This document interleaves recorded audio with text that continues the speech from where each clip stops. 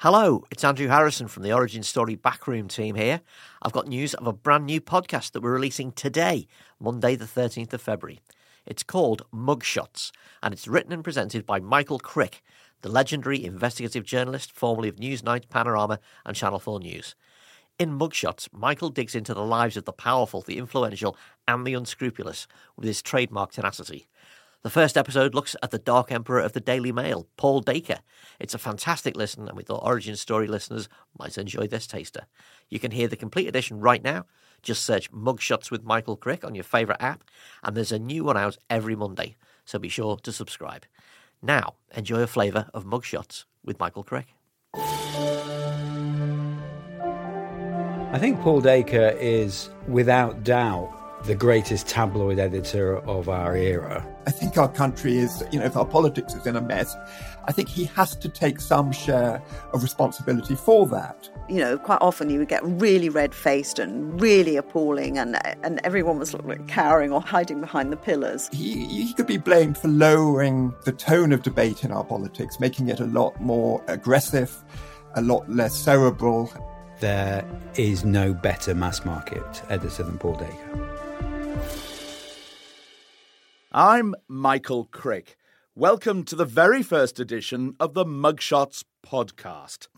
In this series, I'll be profiling many of the world's movers and shakers, exploring their backgrounds, their beliefs, their paradoxes, how they got where they are today, and what makes them tick. And remember, these people are public figures with power over our lives. In a free country, a democracy, journalists like me don't just have the right to explore who such people are, we have a duty to do so. And my policy is not to try and interview the subject themselves, but to talk to people around them who know them well. Few figures are more controversial than my first subject, Paul Dacre, soon perhaps to be Lord Dacre. For more than 30 years now, with one short break, Dacre has run what's now the most popular newspaper in Britain, the Daily Mail. And from Prime Ministers downwards, many people live in fear of what Dacre thinks and what his papers, the Mail and now the Mail on Sunday too, will write about them. What makes Dacre especially interesting is that he's a mass of contradictions. Paul Michael Dacre was born on the 14th of November 1948. A familiar date to you, perhaps, for coincidentally that was also the day that one Elizabeth Windsor gave birth to our King, Charles III. Dacre's mother, Joan, wasn't a princess, of course, but a schoolteacher, while his father, Peter, was a newspaper journalist who occasionally wrote song lyrics such as "That's What Life Is All About," sung by Bing Crosby. My life is like an open book, and as I glance back through the pages... Dacre Senior, Peter, he came down from the north and ended up as a star feature writer on the Sunday Express. In the days when the Sunday Express was huge, it was, it sold 5 million a week every Sunday. Adrian Addison wrote the book Mailmen, the unauthorised story of the Daily Mail. He lived at the end of the Piccadilly line in the suburbs of London, North London, in Arnos Grove, which, less so now, more so then, was very much like a Terry and June, like one foot in the grave kind of suburb, very middle class, privet fence and all that.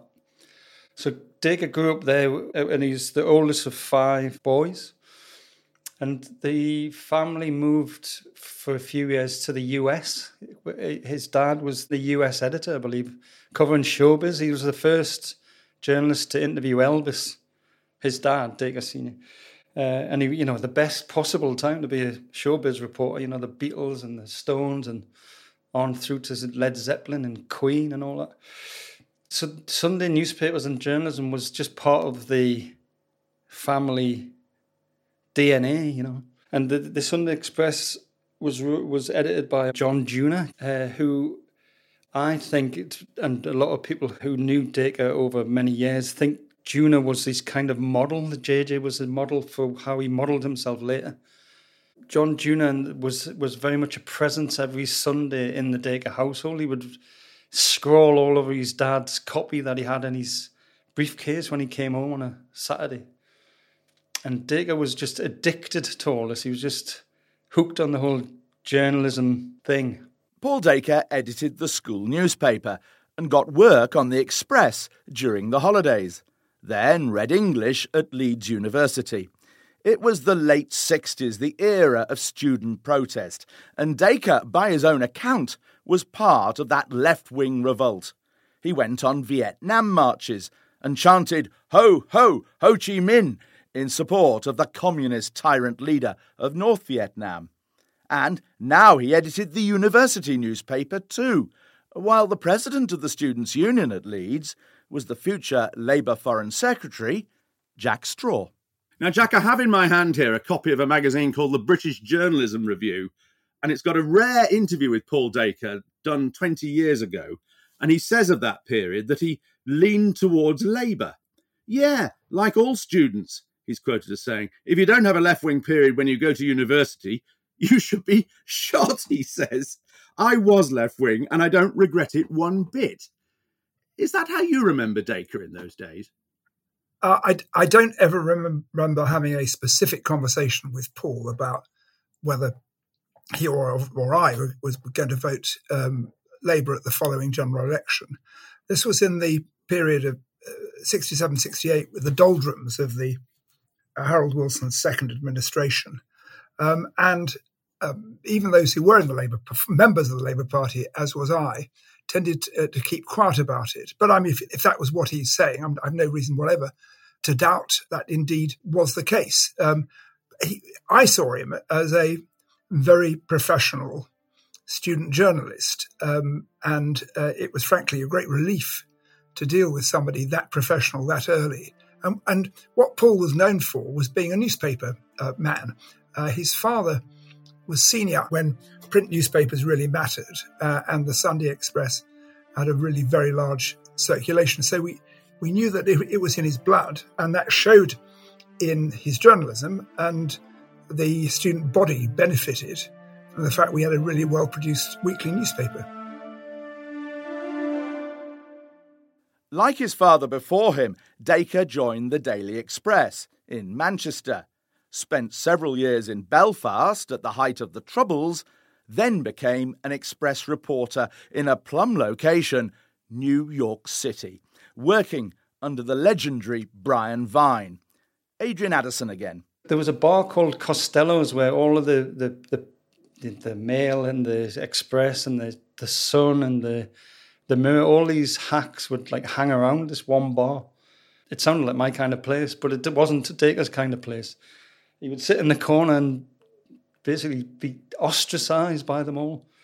And Brian Vine would call him my fucking tea boy. Apparently, even on a hot day, he would turn up in a pinstripe suit. So he, in many ways, he wasn't like the typical cliched newspaper man, hard drinking, womanizing, apart from in his use of language. But even then, in his use of language, there was a change came later. I think it was a conscious move that he tried to make himself into what he'd seen from other people. He was rated as an interviewer and a features kind of fluff guy, but his contemporaries didn't rate him as a news hound, as a news getter, as a hard news kind of hack. It was in New York, Dacre later explained, that his politics changed radically. From the US, Britain seemed ossified and sclerotic, he said, while Americans were clearly much better off. Hence his conversion to free market Thatcherism. Yet surprisingly, both at the Express and later the Mail, Dacre's articles showed remarkably little flair. Later in life, on Desert Island Discs, he said he knew then he'd never be a great writer. I dug out all of his cuttings. I read most of the stuff he did for the Express, and I read all of the stuff he did for the Daily Mail. It wasn't memorable, he seemed to be really, you could feel the sinews in him trying to get that paragraph right. You know, you could see him just sitting there hour after hour trying to get it right, whereas his predecessor as editor, Sir David English, it just flowed out of him. He was a natural. David English, the legendary editor in those days of the Daily Mail, clearly saw promise in Dacre, and in 1980 persuaded him to leave the Express to become Mail bureau chief in New York, then news editor back in London. Dacre climbed the Mail ladder and eventually succeeded English in 1992. Tim Walker, a former Mail reporter who recently featured Dacre in a play he staged in London about Brexit, disagrees with Dacre's politics, but admits he was very good at his job. Well, I hope in the play Bloody Difficult Women I got this across. He was a very good editor. He knew what a good headline was. He was technically very accomplished. I think he was wary of people like me. And I remember he once came up to me and he said, and I was at the time editing Nigel Dempster's column while he was away. The gossip column. That's right. And he said, and Dempster was a big star in those days. And he said to me, "You're good column, very good column, well done." And then he kept reading it. Then he said, "Whoa," he said, "what you're trying to do is to disguise with fine writing the fact you've got nothing whatsoever to say." And he kind of regarded really good writing, which I like to think I'd had done that day, as almost like witchcraft. Paul Dacre also had a genius for understanding the Mail's middle-class, Middle England audience and what they wanted. A mix, he said, of family values, self-reliance and aspiration. "My job is to represent millions of people who don't have a voice," he once said. I'm joined now by David Yelland, who used to be the editor of The Sun in this country and therefore in rivalry with Paul Dacre.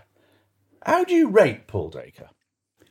I think Paul Dacre is, without doubt... And that's a taster of Mugshots with Michael Crick. New episodes every Monday. Don't forget to subscribe on your favourite podcast app.